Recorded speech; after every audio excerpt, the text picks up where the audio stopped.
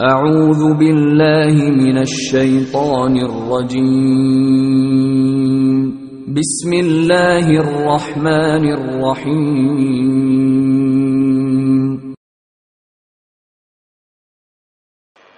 السلام عليكم ورحمة الله وبركاته. الحمد لله الكبير المتعال، والصلاة والسلام على النبي المصطفى المختار وعلى آله وصحابته الأبرار الأخيار ومن تبعه بإحسان إلى يوم التناد.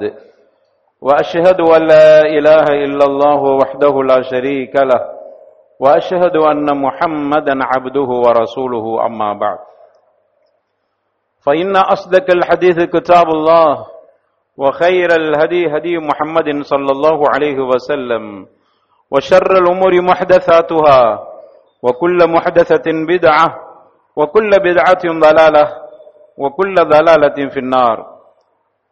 فأعوذ بالله من الشيطان الرجيم. بسم الله الرحمن الرحيم.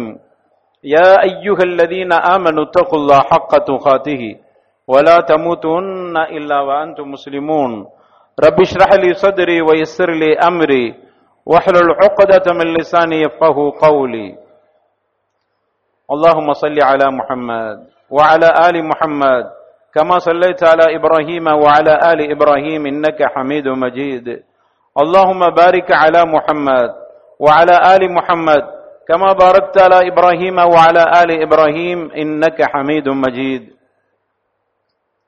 எல்லா புகழும் புகழ்ச்சியும் ஏக இறைவன் அல்லாஹ் ஒருவனுக்கே சொந்தம்.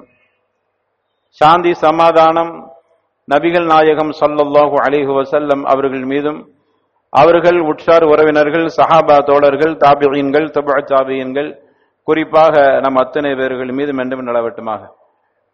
அன்பான சகோதரர்களே, பெரியவர்களே, தாய்மார்களே, இன்றைய ஹுத்பா பேருரையின் தலைப்பு இஸ்லாமிய தாவா களம் ஒரு நடுநிலை பார்வை என்கிற இந்த தலைப்பில், இன்றைய காலத்தில் தாவா களம் என்பது ஒரு நெருக்கடியான ஒரு சூழலை உருவாக்கக்கூடிய ஒரு களமாக இஸ்லாமிய விரோதிகளால் சித்தரிக்கப்பட்டு கொண்டிருக்கின்றன. இஸ்லாமிய களத்தில், இஸ்லாமிய தாவா களத்தை பொறுத்தவரையில இந்த நாட்டில் பல பிரச்சனைகளை உருவாக்குகின்ற ஒரு நிலையை தாவா உருவாக்குவதை போன்று சித்தரிக்கப்படுகின்றார்கள். இஸ்லாமிய கொள்கையை ஏற்றுக்கொள்ளாதவர்களிடத்தில் நிர்பந்தப்படுத்தப்பட்டு அவர்களுக்கு இந்த இஸ்லாமிய செய்தியை கொடுக்கப்படுவதாக ஒரு பிரமிப்பை ஏற்படுத்தி கொண்டிருக்கிறார். இப்படிப்பட்ட ஒரு சந்தர்ப்பத்தில் இஸ்லாமிய தாவா களம் என்பது ஒரு நடுநிலையோடு பார்க்கிற பொழுது அது என்ன மாதிரியான பயனை, என்ன மாதிரியான நிலையை உருவாக்குகிறது என்பதை வரலாற்று செய்திகள், இஸ்லாமிய கடந்த காலத்தினுடைய தாவா நிகழ்வுகள் நமக்கு தெளிவுபடுத்துகின்றன என்பதை விவரிப்பதற்குத்தான் இந்த தலைப்பு எடுக்கப்பட்டிருக்கிறது. ஒரு பக்கத்தில் தாவா களத்தில் இருக்கக்கூடிய தாயிகள்கிட்ட ஒரு சின்ன அச்சம் ஏற்படுகிற ஒரு நிலை, அச்சத்தை திட்டமிட்டு உருவாக்கப்படுகிற ஒரு நிலையை பார்க்க முடிகிறது. தாவா செய்ய போகிறவர்கள் எல்லாம் ஒரு வித்தியாசமான பார்வையில் பார்க்கப்படுகிறார்களோ, இவர்களெல்லாம் கொலைகாரர்கள் என்கிற ஒரு நிலை உருவாக்கப்பட்டு கொண்டிருக்கிறது.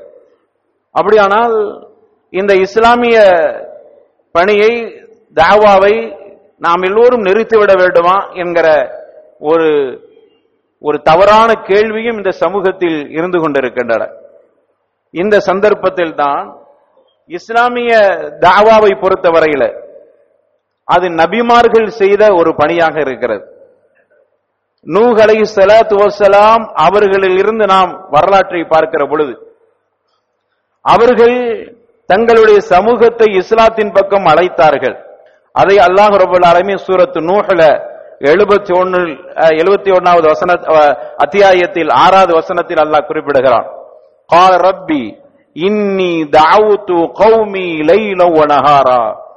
நூஹ் அலைஹிஸ்ஸலாத்து வஸ்ஸலாம் அவர்கள் சொல்கிறார், இறைவா, என்னுடைய சமூகத்தை நான் இரவு பகல் என்று பாராமல் நான் அழைப்பு பணி செய்து கொண்டிருக்கிறேன், அவர்களை இஸ்லாத்தின் பக்கம் அழைத்துக் கொண்டிருக்கிறேன். ஃபலம் யஸிதுஹும் துஆஇ இல்லா ஃபிராரா, என்னுடைய அழைப்பு பணியால் அவர்கள் விரண்டோடுவதுதான் அதிகமாக இருக்கிறது என்று அல்லாஹ்விடத்தில் முறையிடுகிறார். ஆக அவர்கள் இந்த தாவா களத்தில் மக்களை இஸ்லாத்தின் பக்கம் அழைக்கக்கூடியவர்களாக இருந்திருக்கிறார்கள். அதே மாதிரி இப்ராஹிம் அலைஹிஸ்ஸலாத்து வஸ்ஸலாம் அவர்களை எடுத்துக்கொண்டால் அவருடைய குடும்பத்திலிருந்து தாவாவை ஆரம்பிக்கிறார்கள். வயது கால இப்ராஹிம் லி அபீஹி, அல்லாஹ் தனது திருமறையில சொல்கிறான், வயது கால இப்ராஹிம் லி அபீஹி ஆஸர அத்தத்தகிது அஸ்னாமன் ஆலிஹா. இப்ராஹிமே, என்னுடைய அருமை தந்தையே, இப்ராஹிம் தன்னுடைய தந்தையை பார்த்து சொல்கிறார், எனது அருமை தந்தையே ஆஸரே, அவர் சிலைகளை வணங்கிக் கொண்டிருக்கக்கூடியதை கண்டித்து சொல்கிறார். சிலைகளை இறைவனாக கடவுளாக எடுத்துக்கொண்டீரா? அப்படி நீங்கள் எடுத்துக்கொண்டால் இன்னி அராக கௌமக ஃபீ ضلالٍ முபீன், உம்மையும் உம்முடைய கூட்டத்தினர்களையும் பகிரங்கமான வழிகேட்டில் இருப்பதாக பார்க்கிறேன். அழைப்பு கொடுக்கிறார்கள். அதே மாதிரி மூசா அலைஹிஸ்ஸலாத்து வஸ்ஸலாம் அவர்களும் அந்த சமூகத்திற்கு அழைப்பு கொடுத்தார்கள்.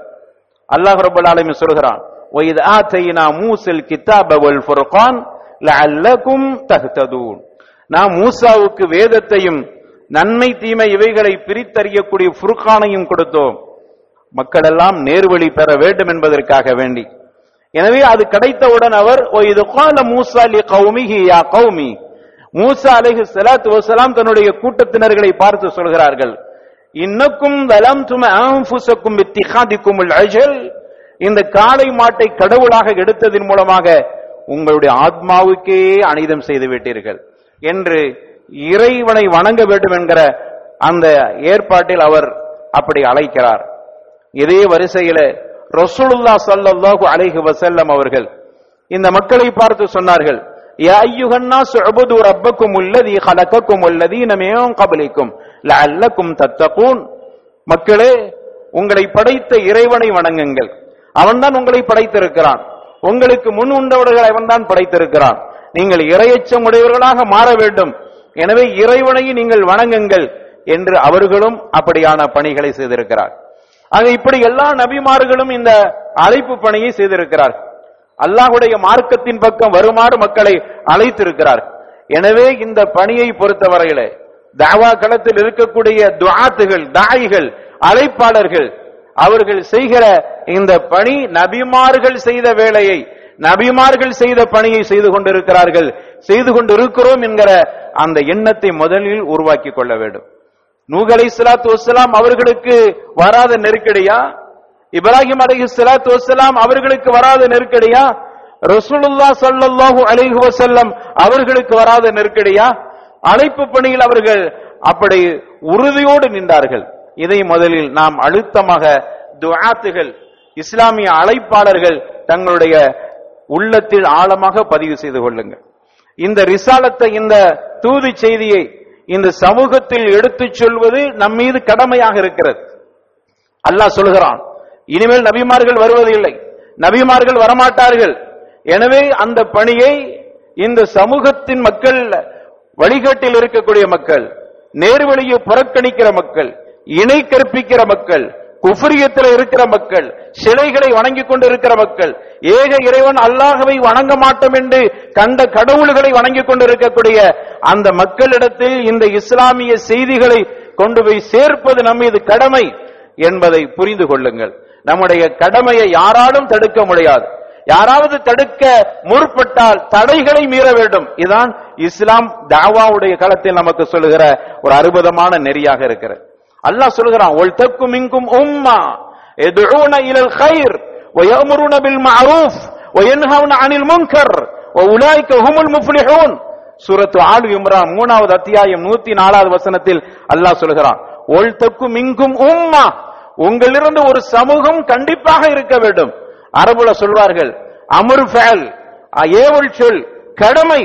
உங்கள ஒரு சமூகம் இஸ்லாத்தின் பக்கம் மக்களை அழைக்கக்கூடியவர்களாக இருக்க வேண்டும், நன்மையின் பக்கம் அழைக்கக்கூடியவர்களாகவும் தீமையை விட்டு தடுக்கக்கூடியவர்களாக, ஷிர்கிலிருந்து மக்களை ஈமானின் பக்கம், அதே மாதிரி குஃப்ரில் இருந்து மக்களை இந்த இஸ்லாத்தின் பக்கம் அழைக்கக்கூடிய கூட்டம் கண்டிப்பாக இருக்க வேண்டும் என்று அல்லாஹ் ரப்பல் ஆலமீன் சொல்கிறான். கடமை.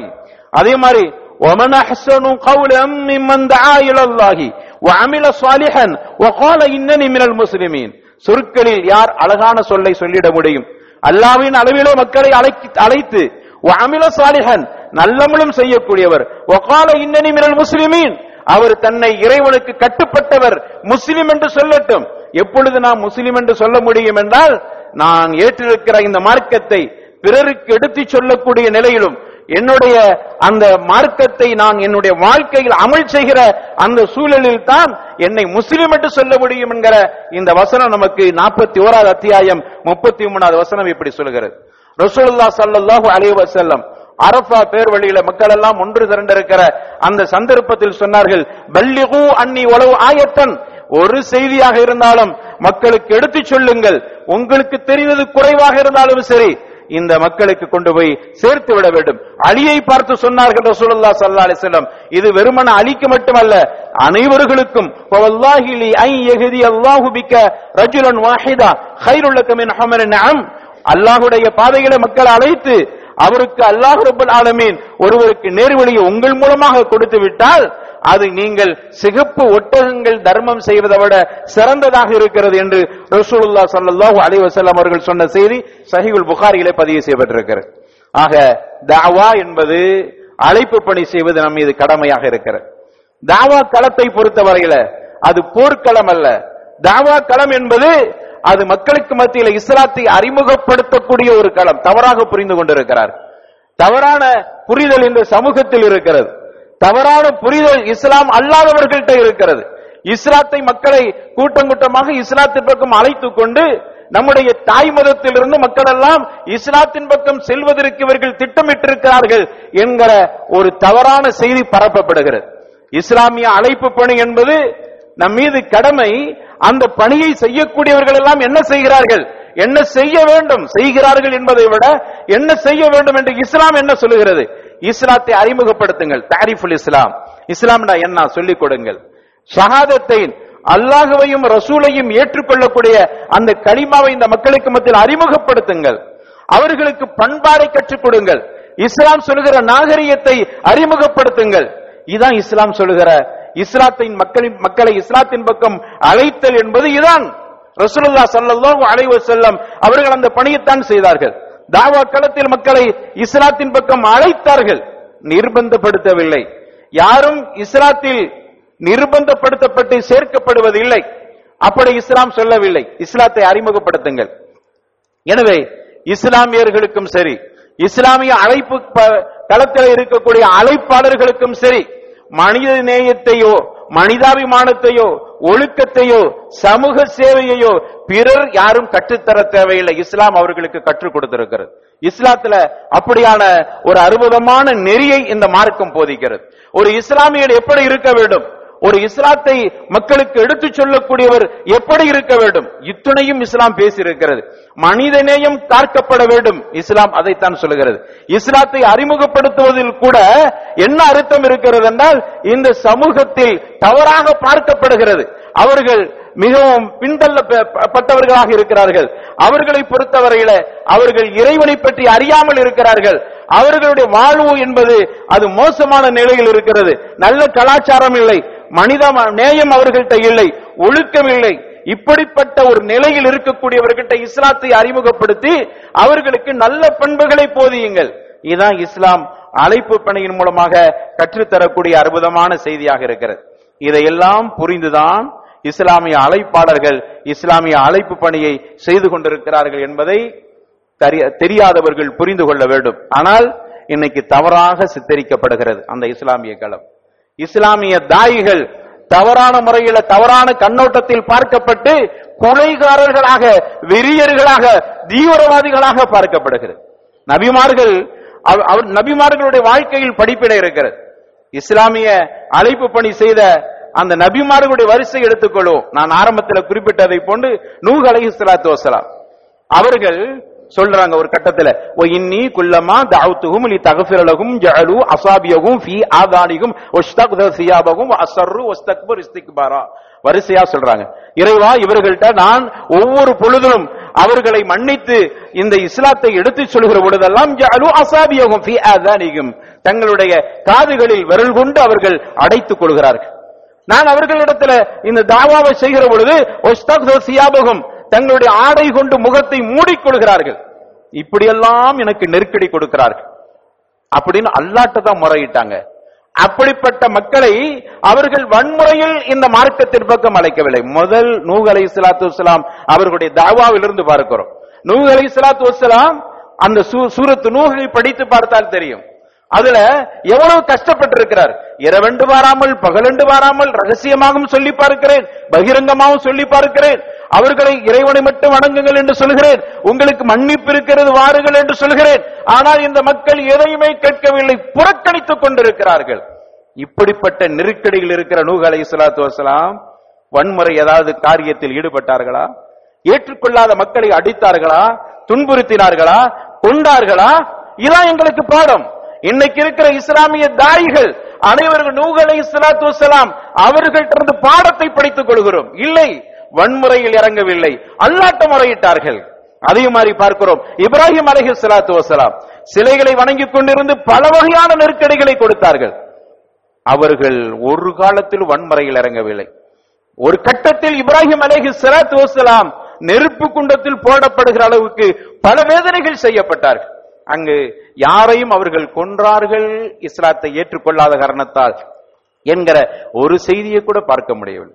இதுதான் இஸ்லாமிய மார்க்கம் சொல்கிற இஸ்லாமிய தாவா பணி என்பது. அதே மாதிரி வன்முறை என்பது கிடையாது. மூசா அலைஹிஸ்ஸலாத்து வஸ்ஸலாம் அவர்களை எடுத்துக்கொள்ளுங்கள். மூசா அலைஹிஸ்ஸலாம் மிகப்பெரிய நெருக்கடியில் உள்ளாக்கப்பட்ட நபிமார்களில் ஒருவர். இறை தூதர் ஸல்லல்லாஹு அலைஹி வஸல்லம் அடிக்கடி மூசாவை அலைஹிஸ்ஸலாம் தனக்கு முன்மாதிரியாக சொல்வார்கள். அவர் என்னுடைய சகோதரர் மூசாவுக்கு ஏற்பட்ட நெருக்கடியை விட மேலாகவே எனக்கு ஏற்பட்டு விட்டது என்று ஆறுதல் அடைவார்கள். அப்படிப்பட்ட மூசா அலைஹிஸ்ஸலாத்து வஸ்ஸலாம் ஃபிரௌன் என்ற கொடியவனிடத்துல போய் இந்த இஸ்லாத்தை எடுத்துச் சொல்வது அல்லாஹ் கட்டளை எடுக்கிறான். கடமை, இஸ்லாத்தை எடுத்துச் சொல்வது எங்கள் மீது கடமை, கண்டிப்பா சொல்லிக் கொண்டே இருப்போம். ஆனால் வன்முறையில் இறங்குவதற்கு எங்களுக்கு மார்க்கம் சொல்லவில்லை. யாரும் வன்முறையில் இறங்க மாட்டார்கள். உண்மையான இஸ்லாமிய அழைப்பாளர்கள் அந்த காரியத்தை செய்ய மாட்டார்கள். ஏனென்றால் அல்லாஹ் ரப்பல் ஆலமீன் சொல்கிறான், மூசாவுக்கு கட்டளை இடுகிறான், இதுஹபா இலா ஃபிரௌன இன்னஹு தகா. அல்லாஹ் சொல்லும்போது கூட பாருங்க, நீங்க மூசாவும் ஹாரூனும் நீங்கள் இருவர்களும் ஃபிரௌனிடத்தில் செல்லுங்கள் என்று சொல்லிட்டு அல்லாஹ் சொல்றான், இன்னஹு தகா, அவன் வரம்பு மீறி கொண்டிருக்கிறான். வரம்பு மீறி விட்டான் என்று அல்லாஹ் சொல்கிறான். வரம்பு மீறிய ஃபிரௌனிடத்தில் நீங்கள் இருவரும் செல்லுங்கள். சென்று என்ன சொல்றான்? நீங்க வரம்பு மீறுங்கன்னா சொல்றான் இல்ல, வகூலா கௌலன் லய்யினன் லஅல்லஹு யததக்கரு அவ் யக்ஷா. அவனிடத்தில் போய் நீங்கள் நளினமாக இந்த இஸ்லாத்தை எடுத்து சொல்லுங்க. வரம்பு மீறியவனில் கூட அல்லாஹ் கட்டளை இடுகிறான்.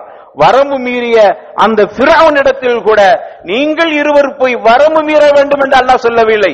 கூலா கௌலன் லய்யினா, எப்படி சொல்லல, கூலா கௌலன் ஷதீதா என்று சொல்லவில்லை, லய்யினா என்று சொல்கிறான். நீங்க மிருதுவாக சொல்லுங்கள், நளினமாக சொல்லுங்கள். அவன் தகா, அவன் வரம்பு மீறியவன் தான், ஆனால் நீங்கள் வரம்பு மீறக்கூடாது.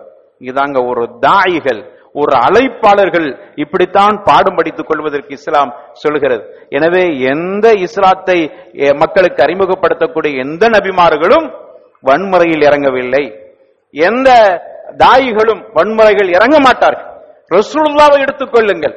தாவா களத்தில் அவர்கள் பணியாற்றக்கூடிய நேரத்தில் மக்காவுடைய கடை வீதிகள் எல்லாம் போய் இஸ்லாத்தை எடுத்து சொல்கிற பொழுதெல்லாம் அங்க பொதுமக்கள்கிட்ட போய் அல்லாஹ் ஒருவனை வணங்குங்கள் என்று மிருதுவாக சொன்னார்கள், நளினமாக சொன்னார்கள், அன்பாக அழைத்து சொன்னார்கள்.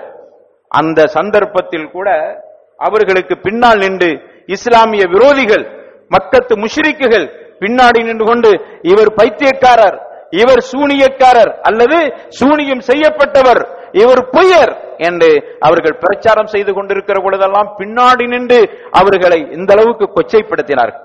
ஒரு கட்டத்தில் கல்லறிந்தார்கள், சிறுவர்களை விட்டு கல்லறிய சொன்னார்கள். எந்த சந்தர்ப்பத்திலும் ரசூலுல்லாஹ் ஸல்லல்லாஹு அலைஹி வஸல்லம் தாயிகளுக்கு படிப்பட எந்த சந்தர்ப்பத்திலும் தஅவா களத்தை விட்டு ஓரம் கட்டு ரசூலுல்லாஹ் ஸல்லல்லாஹு அலைஹி வஸல்லம் செல்லவில்லை. அடி விழுகிறதே உதை விழுகிறதே என்று அவர்கள் ஓடி போகவில்லை. எந்த கட்டத்திலும் அடி விழுகிற பொழுதும் சரி, ஏசப்படுகிற பொழுதும் சரி, வன்முறையில் இறங்கவில்லை. இதுதான் இன்னைக்கு தாயிகள் இப்படிப்பட்ட அடிப்படையில் தான் இன்னைக்கு இஸ்லாமிய தாவாக்களை செய்து கொண்டிருக்கிறார். ஆனால் தவறாக சித்தரிக்கப்படுகிறது. அருமையானவர்களே, நபிகள் நாயகம் ஸல்லல்லாஹு அலைஹி வஸல்லம் அவர்கள் மட்டுமல்ல, எல்லா நபிமார்களும் அதற்கு பிறகு ரசூலுல்லாஹ்வுக்கு பிறகு வந்த இஸ்லாத்தை அறிமுகப்படுத்தக்கூடிய அத்தனை பேர்களுக்கும் சரி, மறுப்புகளும் இருந்தன, இடையூறுகள் இருந்தன, மிரட்டல்கள் இருந்தன, கல்லெறியப்பட்டார்கள், கொல்லப்பட்டார்கள். ஆனால் எந்த இஸ்லாமிய அழைப்பாளரும் வன்முறையில் இறங்கவில்லை என்பதுதான் இஸ்லாமிய வரலாறு நமக்கு சொல்கிறது. 13 ஆண்டு கால மக்கா வாழ்க்கையில் ரசூலுல்லாஹ் ஸல்லல்லாஹு அலைஹி வஸல்லம் யாரையும் திருப்பி அடிக்கவில்லை. மதீனாவுக்கு வருகிறார்கள். மதீனா உடைய அந்த சந்தர்ப்பத்தில் போர்க்களத்தை சந்தித்தார்களே என்று பார்த்தால் ஒரு ஆட்சி அமைக்கப்படுகிறது. ஒரு நாட்டினுடைய தலைவர், பல நாடுகள் அவர்களுடைய கரத்தில் இருக்கிறது. அங்க இருக்கக்கூடிய குடிமக்களுக்கு பாதுகாப்பு கொடுக்க வேண்டும். மட்டுமல்ல, இறைபுறத்தில் இருந்து வந்த செய்தியை மக்களுக்கு எடுத்து சொல்ல வேண்டும். இந்த பணியை செய்கிற நேரத்தில் அந்த நாட்டுக்கும் நாட்டு மக்களுக்கும் இந்த இஸ்லாத்தை ஏற்று அதன்படி வாழக்கூடியவர்களுக்கு துன்புறுத்த வேண்டும் என்பதற்காக வேண்டி படை திரண்டு வந்தவர்களோடு போராடினார்கள். அதனால் ஏற்பட்ட போரை தவிர இந்த மார்க்கத்தை கொண்டு நுழைத்து திணித்து அவர்களை இஸ்லாத்தின் பக்கம் வலுக்கட்டாயமாக கொண்டு வருவதற்காக வேண்டி போர்க்களம், எந்த போர்க்களமும் நடைபெறவில்லை என்பதையும் இந்த சமூகத்துக்கு நாம் தெளிவாக அறிவிக்க வேண்டும். ஏன்னா இன்னைக்கு தாவாக்கலண்டா தப்பான ஒரு அபிப்பிராயம், கொலைகாரர்கள் மாதிரி ஒரு பார்வை பார்க்கப்படுகிறது. ஏனென்றால் இது இஸ்லாமிய பார்வை எடுத்துக்கொண்டால் மத மாற்றம் என்பதே கிடையாது. மாறாக தலாலத்து என்கிற, அதாவது வழிகேட்டிலிருந்து ஹிதாயத் என்கிற நேர்வழி, மாற்று வழி, அவ்வளவுதான். ஒரு மனமாற்றம், அவ்வளவுதான். குஃப்ரியத் என்பதிலிருந்து தௌஹீத், ஷிர்க் என்பதிலிருந்து ஏகத்துவம் என்கிற இப்படிப்பட்ட ஒரு மனமாற்றமை தவிர ஒரு நேரான வழியை எடுத்துக்கொள், தவறான வழியை விட்டுவிடு என்கிற ஒரு நல்ல போதனை, அவ்வளவுதான். இதுதான் இஸ்லாம் சொல்லுகிற இஸ்லாமிய அந்த அழைப்பு பணி. ஆக இந்த அடிப்படையில யாரையும் மதம் மாற்றுவதற்கு இஸ்லாம் சொல்லவில்லை. மாறாக தலாலத்தில் இருக்கிற, வழிகேட்டில் இருக்கிற, குஃப்ரில் இருக்கிற, இணை கற்பிப்பதில் இருப்பத, இறைவனை விட்டுவிட்டு பல கடவுளை வணங்கி கொண்டிருக்கிற மக்களிடத்தில் போய் ஒரு கடவுள் தான் வணங்க தகுதி உள்ளவன் என்கிற அந்த செய்தியை சொல்வது நம் மீது கடமையாக இருக்கிறது. இதனால் எந்தவித வன்முறையும் அங்கு வருவதற்கு இல்லை. வன்முறை நிச்சயமாக வராது என்பதுதான் இஸ்லாமிய ஒரு கண்ணோட்டத்தில் நாம் பார்க்க வேண்டும். அருமையானவர்களே, நபிகள் நாயகம் ஸல்லல்லாஹு அலைஹி வஸல்லம் அவர்கள் இவ்வளவு நெருக்கடியில் இருக்கிற அந்த சந்தர்ப்பத்தில் கூட அல்லாஹ் ரப்பல் ஆலமீன் சொல்கிறான், வபிமா ரஹ்மத்தின் மினல்லாஹி லின்ஸலஹும் வலவ் குன்த ஃபல்லன் லகலீலல் கல்ப் லன்ஃபல்லு மின் ஹவ்லிக் என்று ரப்பல் ஆலமீன் சொல்கிறான். முஹம்மதே, அல்லாஹ்வுடைய அருள் மட்டும் உங்களுக்கு இல்லாமல் இருந்தால் லின்ஸலஹும், அல்லாஹ்வுடைய அருள் உங்களுக்கு இருந்ததனால் தான் அவர்களிடத்தில் கனிவாக நடந்து கொண்டீர்கள், அவர்களிடத்தில் மென்மையாக நடந்து கொண்டீர்கள். வலவ் குன்த ஃபல்லன் கலீலல் கல்ப், நீ உங்களிடத்தில் மட்டும் கடுமையான போக்கு இருக்குமானால், உங்களுடைய இதயத்தில் கொஞ்சம் கோபம் உள்ளவராக இருந்திருந்தால் லன்ஃபல்லு மின் ஹவ்லிக், உம்மை விட்டு அவர்கள் எல்லாம் சென்றிருப்பார்கள். எனவே நல்ல முறையில் அவர்கள்ட்ட நடந்து கொள்ளுங்கள், அல்லாஹ்வுடைய அருளால் ரஹ்மத்தால் என்று அல்லாஹ் சொல்கிறான். ரசூலுல்லாஹ் அப்படித்தான் நடந்து கொண்டார். அவர்கள் ரஹ்மத்துல் ஆலமீனாகத்தான் இருந்தார். எனவே தான் இஸ்லாமிய அழைப்பாளர்களுக்கு இஸ்லாம் போடுகிற கட்டளை, உது இலா சபீலி ரப்பிக பில் ஹிக்மத்தி வல் மௌஇதத்தில் ஹஸனா, மக்களை இறைவனின் பக்கம், உங்களுடைய இறைவனின் பக்கம் அழைப்பீராக, பில் ஹிக்மா வல் மௌஇதத்தில் ஹஸனா என்று அல்லாஹ் சொல்கிறான். இரண்டு விஷயத்தை அல்லாஹ் சொல்கிறான். ஹிக்மாவோடும், அவர்கள்ட்ட நல்ல நுட்பத்தோடும், அதே மாதிரி அழகிய போதனையோடும் அழைப்பீராக. மௌஇதத்தில் ஹஸனா என்று சொல்கிறான். ஒரு நல்ல போதனை, அழகிய உபதேசம் என்று அல்லாஹ் குறிப்பிடுகிறான். அதே மாதிரி வஜாதிலுஹும் பில்லத்தி ஹிய அஹ்ஸன், அவர்களோடு தர்க்கம் புரிவதாக இருந்தாலும் கூட நல்ல முறையில் தர்க்கம் புரியுங்கள். அடிங்க, உதைங்க, மிதிங்கன்னு அல்லாஹ் சொல்லல. அவர்கள் உங்களோடு தர்க்கம் புரிய வருகிறார்களா, வஜாதிலுஹும், நீங்க புரியுங்க. அவர்கள் சொல்றாங்க நீங்க தீவிரவாதி என்று சொல்கிறார்களா, உட்கார வைத்து அவர்களை விளக்குங்கள். ஆனால் அந்த வார்த்தை கூட அஹ்ஸன், நல்ல வார்த்தையாக இருக்கட்டும். அவர்கள் பக்கத்திலிருந்து கடுமையான வார்த்தைகள் வந்தாலும் சரி, உங்களுடைய நோக்கம், உங்களுடைய வார்த்தை, உங்களுடைய உபதேசம் மௌஇலா ஹஸனாவாக இருக்க வேண்டும். தாயிகளுக்கு சொல்லுகிற அற்புதமான ஒரு பாடம் இது. யாரும் இஸ்லாமியர்களுக்கு பாடம் நடத்த தேவையில்லை. வன்முறைகளை தூண்ட சொல்லாதீர்கள். உங்களுடைய சமூகத்தை பார்த்து சொல்லுங்கள். உங்களுடைய இளைஞர்களை கட்டுப்பாடாக வைத்துக் கொள்ளுங்கள். உங்களுடைய இளைஞர்களுக்கு கட்டுப்பாடை போதியுங்கள் என்று யாரும் சொல்ல தேவையில்லை. காரணம், இஸ்லாம் சொல்லி தருகிறது. அதே மாதிரி அல்லாஹ் ரப்பல் ஆலமீன் சொல்கிறான், அஹ்ல கிதாபுகள்கிட்ட கூட வலா துஜாதிலு அஹ்லல் கிதாப் இல்லா பில்லதி ஹி அஹ்சன். அஹ்லு கிதாப் வேதக்காரர்கள்ட்ட நீங்கள் நல்ல முறையில் நீங்கள் அவர்களோடு வாதிடுங்கள் என்றுதான் ரப்புல் ஆலமீன் குறிப்பிடுகிறான்.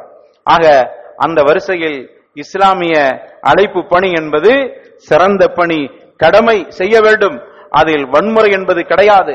பிறரை அவர்களுடைய மனதில் ஒரு மாற்றத்தை ஏற்படுத்துவதற்குத்தான் அந்த வார்த்தைகள் சொல்லப்படுகிறதை தவிர அவர்களை நிர்பந்தப்படுத்துவதற்கு கூட எங்களுடைய மார்க்கம், இஸ்லாமிய மார்க்கம் சொல்லவில்லை என்பதை நாம் மற்ற சமூகத்துக்கு தருவது கடமையாக இருக்கிறது.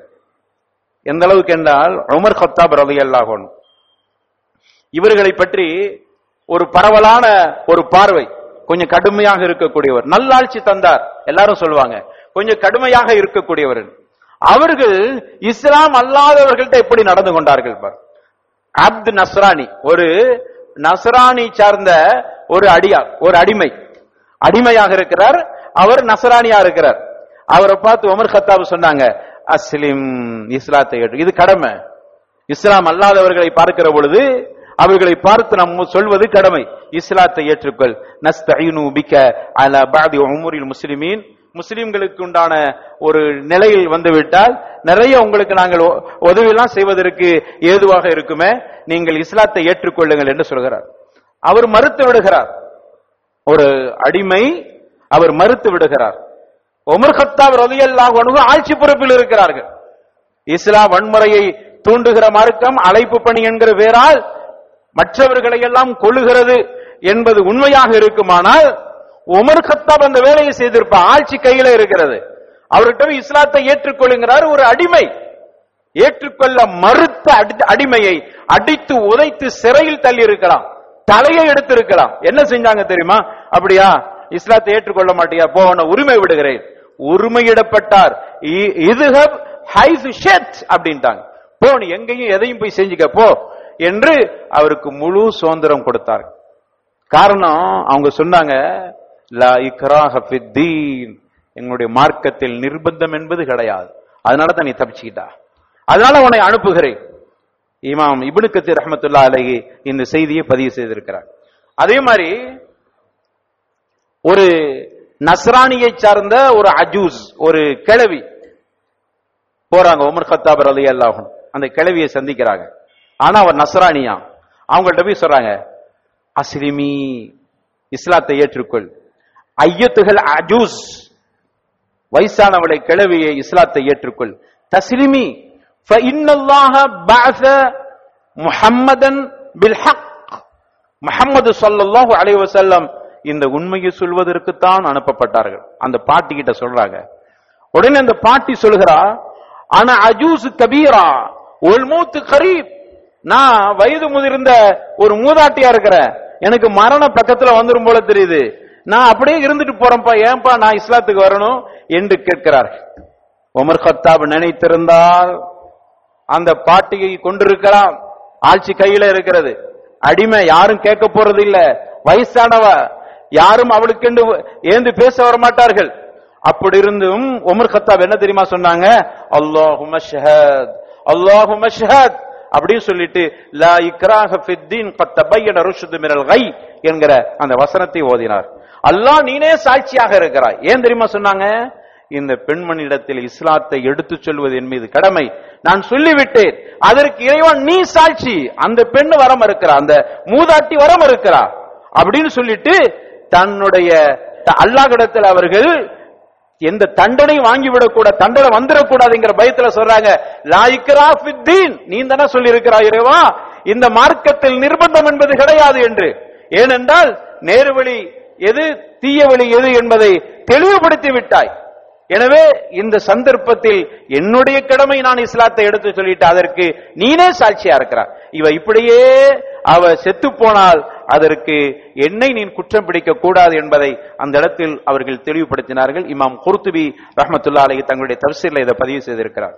அருமையானவர்களே, இப்படித்தான் இஸ்லாமிய களம், இஸ்லாமிய தாவா, இஸ்லாமிய தாயிகள், இஸ்லாத்தை எடுத்து சொல்லக்கூடியவர்கள் இந்த அஹ்லாக்கோடு தான், இந்த பண்பாடோடு தான், இப்படிப்பட்ட பயிற்சியோடு தான், இப்படிப்பட்ட நெறிமுறைகளை பேணிதான், இப்படித்தான் எங்களுக்கு கட்டளை இடுகிறது என்கிற அந்த அடிப்படையில் தான் இன்னைக்கு இஸ்லாத்தை எடுத்து சொல்லிக் கொண்டிருக்கிறார்கள். யாரெல்லாம் இஸ்லாத்தின் பக்கம் வர மறுக்கிறார்களோ அவர்கள் எந்தவித துன்புறுத்தலும் செய்ய மாட்டார், செய்யக்கூடாது. ஏனென்றால் இந்த மார்க்கம் நிர்பந்தப்படுத்துவதை தடை செய்கிறது. ஆனால் கடமை, என் பக்கத்தில் இஸ்லாம் அல்லாத ஒருவர் இருப்பாரானால், ஒரு தலாலத்துல, ஒரு குஃப்ரியத்துல, ஒரு ஷிர்க்ல ஒருவர் இருப்பாரானால் என் மீது கடமை அவர்கிட்ட அதுவும் கூட நளினமாக எடுத்து சொல்வது.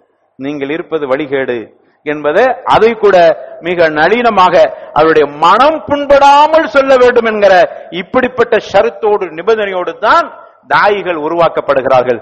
இப்படித்தான் வரலாற்றில் நடைபெற்ற அந்த தாவா களங்கள் எல்லாம் இப்படித்தான் நடந்திருக்கின்றன. அதே மாதிரி பாருங்கள், ஒரு முறை, ஏன்னா உமர் கத்தாவ குறிப்பாட சொல்றது காரணம், அவர்கள் ஆட்சி கையில வச்சிருந்தாங்க, மிகப்பெரிய அதிகாரத்தில் இருந்தாங்க, எதை நினைக்கிறார்களோ அதை செய்யக்கூடிய அதிகாரம் அவர்கள்ட்ட இருந்தது.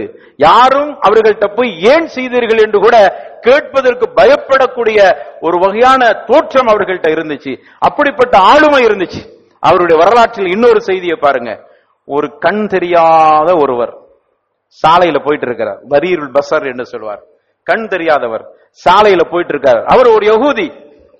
அவர் வழியை கடக்கிற பொழுது அவங்கள்ட்ட போய் தாவா பண்றாங்க. அவர் வழியை கடப்பதற்கு தயங்கி கொண்டிருக்கிறார், வழி கண் தெரியல. பக்கத்துல போனாங்க, அவர் யகூதின்னு தெரியுது, கையை பிடித்தார்கள், வாருங்கள், எங்க போகணும், என்னுடைய வீட்டுக்கு போகணும். வீட்டில் கொண்டு விட்டார்கள். விடுகிற பொழுது அவருக்கு இஸ்லாத்தை எடுத்து சொன்னார்கள். அவர் ஏற்க மறுத்து விட்டார், ஒண்ணுமே சொல்லல, ஏற்க மறுத்து விட்டார், நிர்பந்தப்படுத்தவில்லை. ஆனால் அவர் அடுத்து சில கோரிக்கைகளை வைத்தார். நீங்க ஆட்சி தலைவரா இருக்கிறதாக தெரிகிறது, எனக்கு சில கஷ்டங்கள் தேவைகள் இருக்கிறது, எனக்கு உதவி செய்யுங்கள். இஸ்லாத்தை சொல்லி மறுக்கிறார், ஏற்றுக்கொள்ளவில்லை. அவருடைய கோரிக்கையை உமர் ஏற்றுக்கொள்கிறார். உமருடைய கோரிக்கை இஸ்லாம். ஆனால் அந்த கண் தெரியாதவர்களுடைய யகூதியுடைய கோரிக்கை என்னுடைய வாழ்வாதாரத்துக்கு உதவி செய்யுங்கள் என்று கேட்கிறார். இப்ப என்ன நடக்கிறது என்றால், கண் தெரியாதவர் உமருடைய வார்த்தையை நிராகரிக்கிறார். ஆனால் கண் தெரியாதவருடைய கோரிக்கையை உமர் ஏற்றுக்கொள்கிறார். என்ன செய்தார்கள் தெரியுமா? நேர போனாங்க, ஹாசின் பைத்துல் மாலுடைய அந்த பொறுப்பாளரை பார்த்து சொன்னார்கள், இவர்களுக்கு நீங்கள் உதவி செய்து கொண்டே இருங்கள், இவருடைய தேவைகளை எல்லாம் பூர்த்தி செய்யுங்கள். உமர் கத்தாப் ரலியல்லாஹு அன்ஹு அவர்கள் சிறந்த தாயியாக அங்கு ஏற்படுத்தி காட்டின மட்டுமல்லாம ஒரு படிப்பினையை நமக்கு முன்னுதாரணமாக அவர்கள் வாழ்ந்து காட்டியிருக்கிறார். இப்படிப்பட்ட இதெல்லாம் சொல்லிட்டு சொன்னாங்க, இன்னம ஸதகாத்து லில் ஃபுகராஇ வல் மசாகீன் என்கிற வசனத்தை ஓதி காமித்து சொன்னாங்க. லில் ஃபுகரா, பைத்துல் மால்ல இருந்து, ஃபுகராக்கள் என்றால் முஸ்லிம்களுக்கு, அதே மாதிரி மசாக்கீன் என்று சொன்னால் அஹ்லுல் கிதாபுகளுக்கு என்று உமர் கத்தாப் விளக்கம் கொடுத்தார்கள். அதை வைத்துத்தான் அஹ்லுல் கிதாபுக்கு பைத்துல் மால்ல இருந்து நிதி கொடுக்கலாமா கூடாதா, ஃபிக்ஹ் மசாயில், அது ஒரு ஆய்வோடு போய் கொண்டிருக்கு, அங்க செல்ல இல்லடா. அந்த உமர் கத்தாபுடைய இந்த நடைமுறையிலிருந்து சட்டம் எடுக்கிறார்கள் அறிஞர்கள். பல வகையான சட்டங்கள் இதில் இருக்கிறது. இதில் நமக்கு உள்ள பாடம் என்ன, அவர்கள் எப்படி நடந்து கொண்டார்கள் இஸ்லாம் அல்லாதவர்களிடத்துல. அன்னைக்கு அந்த சமூகத்தில் இருந்த யூத கிறிஸ்தவர்கள், இந்த ரெண்டு கூட்டம் தான் அங்க இருந்துச்சு. அந்த இரு சமூகத்திலும் நடந்து கொண்ட முறைகளை பாருங்கள். இஸ்லாத்தை எடுத்து சொன்னார்கள், அதுல தயங்க இல்ல. ஆட்சி தலைவர் என்கிற அதிகாரத்தை வைத்துக் கொண்டு அவர்களை துன்புறுத்தவில்லை. தன்னுடைய கருத்து மறுக்கப்படுகிறதே என்று கோபப்படவில்லை. அவருடைய கோரிக்கை நான் எப்படி ஏற்றுக்கொள்வது என்று தயங்கவில்லை. இதான் உமர் கத்தாப் ரலியல்லாஹு, இதான் இஸ்லாமிய தாயிகள்.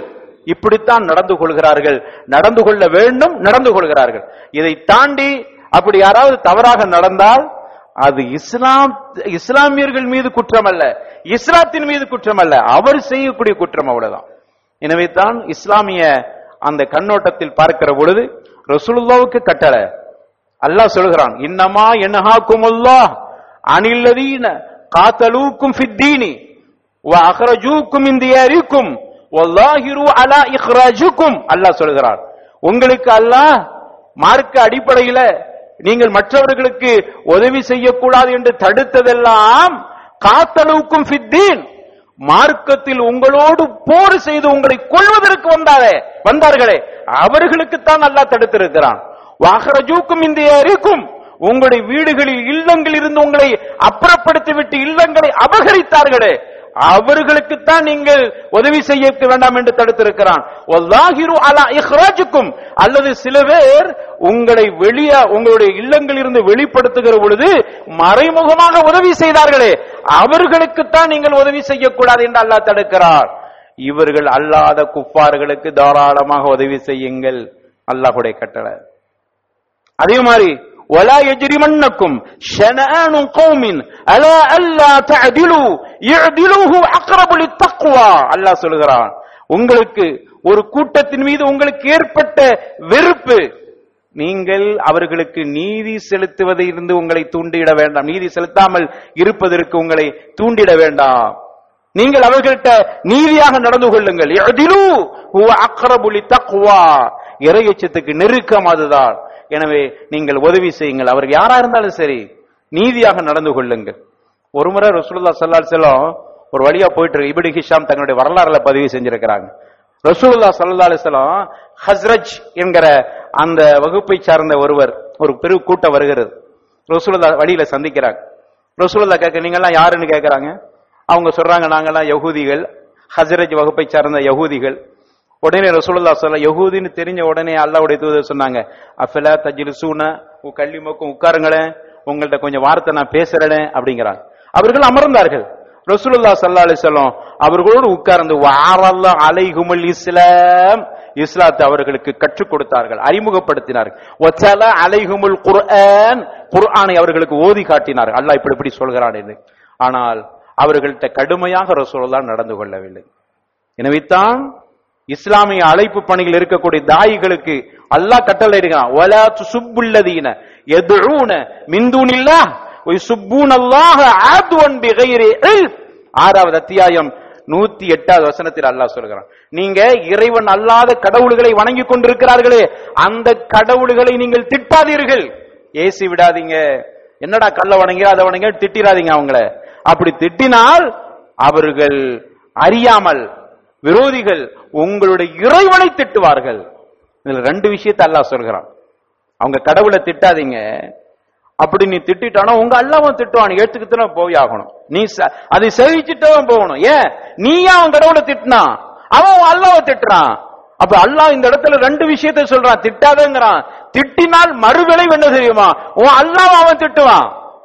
அதுக்கு யாரு காரணம்? அவன் இல்ல, அவனை போய் கொள்ளாத, அவனை ஒண்ணு செய்யாத, நீ தான் அதற்கு காரணம். இப்படி இந்த வசனம் எவ்வளவு தெளிவாக சொல்கிறது. இப்படிப்பட்ட ஒரு இஸ்லாமிய களம்தான், தாவா களம்தான் இஸ்லாம் சொல்கிற அழைப்பு பணி என்பது. அதை தவறாக புரிந்து கொண்டிருக்கிறார்கள் சிலர். அவர்களுக்கு நாம் தெளிவாக விளக்கம் கொடுப்பது, தெளிவான செய்திகளை சொல்வது நம் மீது கடமையாக இருக்கிறது. அல்லாஹ் ரப்பல் ஆலமீன் அப்படிப்பட்ட இந்த தாவா களத்தை சிறப்பான முறையில பணியாற்றக்கூடிய ஒரு நல்ல இஸ்திகாமத்தை நம்முடைய துஆத்துகளுக்கு அல்லாஹ் கொடுப்பானாக.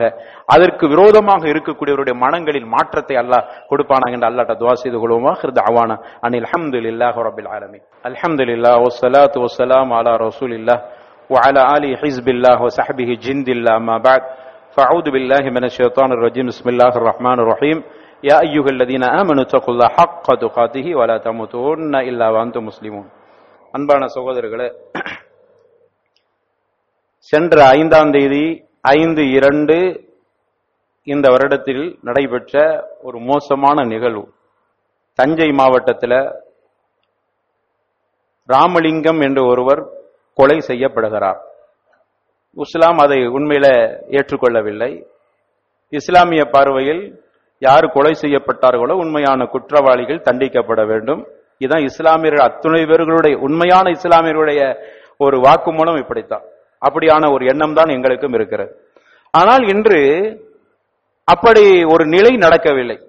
ஒரு இஸ்லாமியர்கள் தான் அந்த வேலையை செய்தார்கள் என்று குற்றவாளிகளாக அவர்கள் சித்தரிக்கப்பட்டு சிறைச்சாலையில் அடைக்கப்பட்டிருக்கிறார்.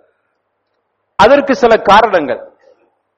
அவர்கள் தாவா பணியை செய்து கொண்டிருந்த தாயிகள், அவரோடு இவருக்கும் மத்தியில ஏற்பட்ட வாக்குவாதம், அது மக்களுக்கு மத்தியில பரவலாக எல்லோரும் நாம் பார்த்தோம். அதை அந்த வாக்குவாதத்தை வைத்து இவர்கள் தான் கொண்டிருப்பார்கள் என்ற ஒரு யூகத்தின் அடிப்படையில் அவர்கள் இஸ்லாமியர்கள் சிறைச்சாலையில் அடைக்கப்பட்டு தோண்டிக் கொண்டே இருக்கிறார்கள். அதனால் தாவா செய்து கொண்டிருக்கக்கூடிய தாயிகள் கொஞ்சம் அச்சத்தோடு இருக்கிற ஒரு நிலையை உருவாக்கி விட்டார்.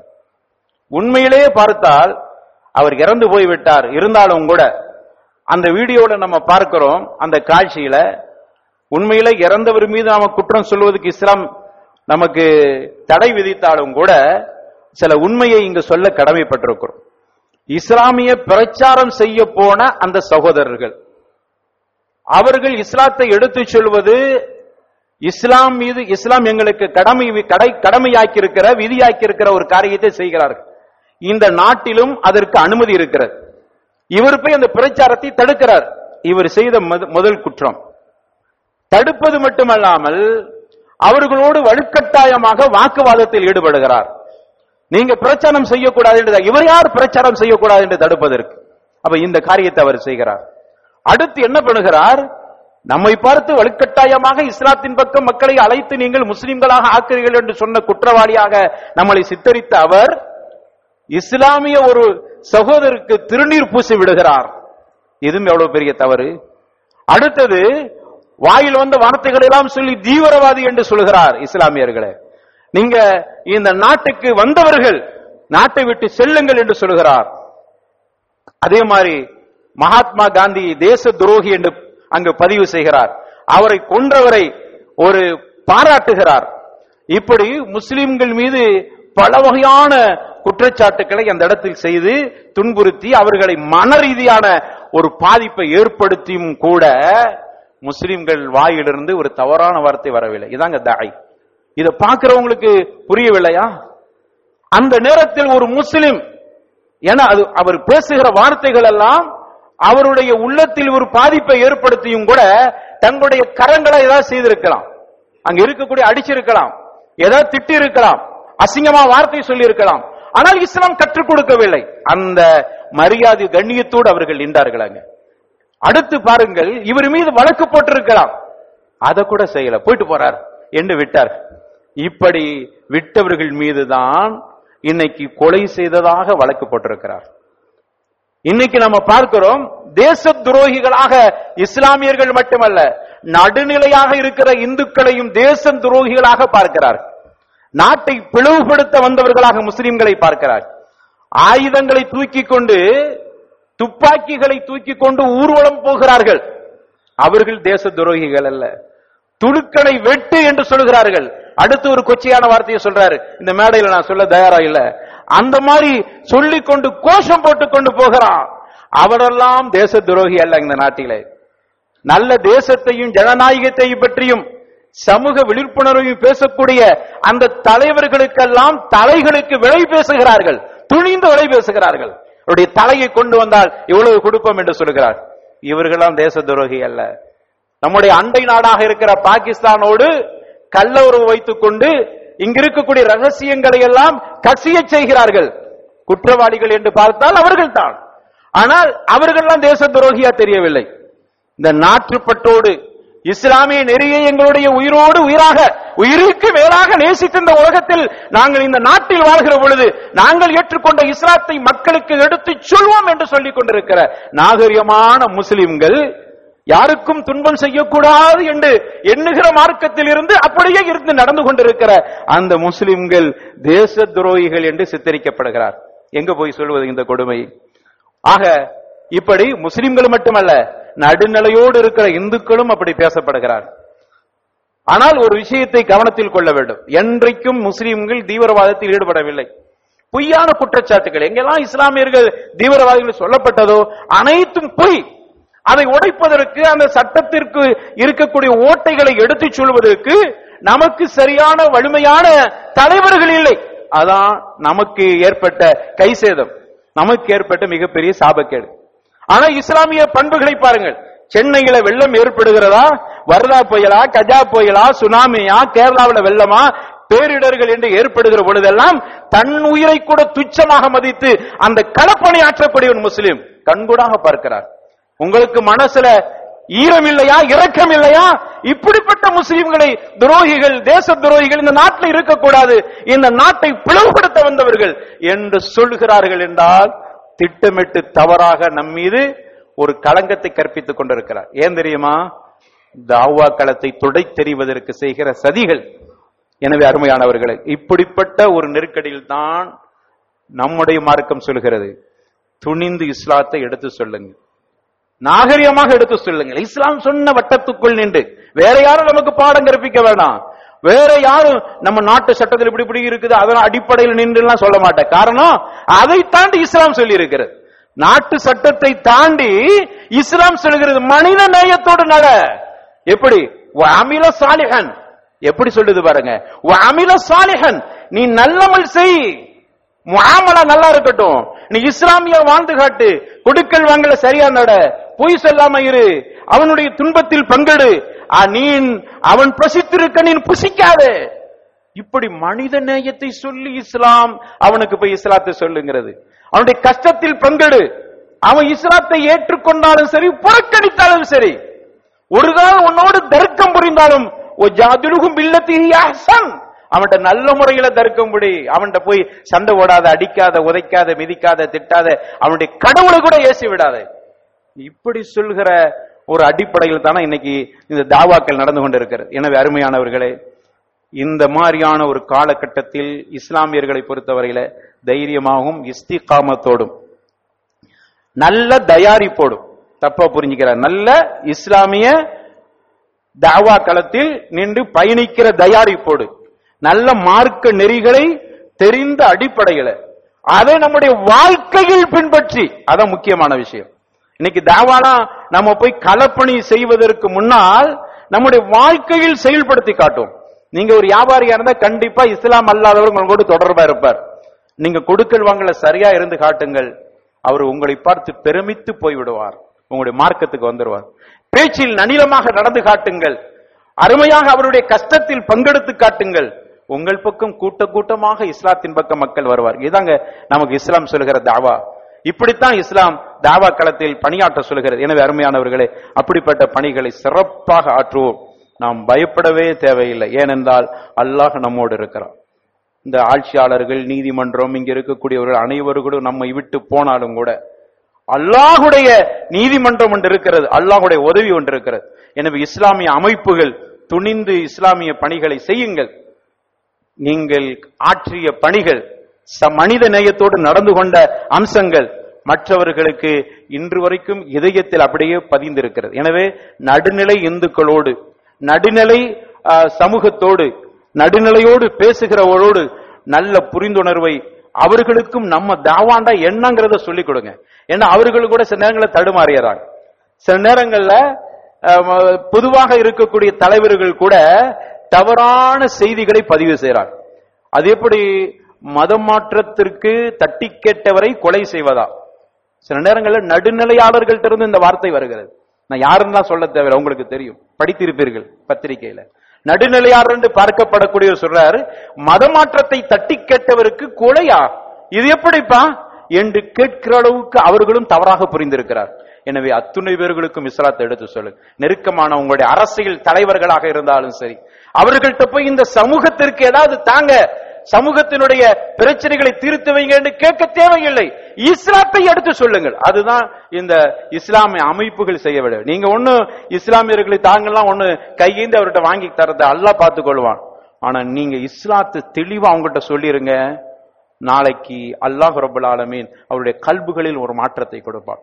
எனவே அப்படிப்பட்ட பணிகளை தொடர்ந்து செய்வோம். அல்லாஹ் நிச்சயமாக இஸ்லாமியர்கள் வெற்றியை கொடுப்பார். இன்னைக்கு இஸ்லாமியர்களை பொய்யான தகவல் சொல்லி சிறைச்சாலையில் அடைக்கப்பட்டிருக்கிறார்களே, அந்த முஸ்லிம்களுக்கு அல்லாஹ் ரப்பல் ஆலமீன் குற்றவாளி யார் என்று இவர்களுக்கு நீ தெளிவுபடுத்தி காட்டி, எங்களுடைய இஸ்லாமிய சகோதரர்கள் எல்லாம் சிறைச்சாலையில் வாடிக்கொண்டிருக்கிறார்களே அநியாயமாக, அவர்களெல்லாம் வெளியில் வந்து மீண்டும் தாவா களத்தில் மிடுக்கோடு பணியாற்றுவதற்கு அல்லாஹ் தௌஃபீக் செய்ய வேண்டும் என்று அல்லாஹ்ட்ட நம்ம துஆ செய்வோம். ஆகிர் தஅவானா அனில் ஹம்துலில்லாஹி ரப்பில் ஆலமீன் வலதிக்ருல்லாஹி அக்பர் வல்லாஹு யஅலமு மா தஸ்னஊன்.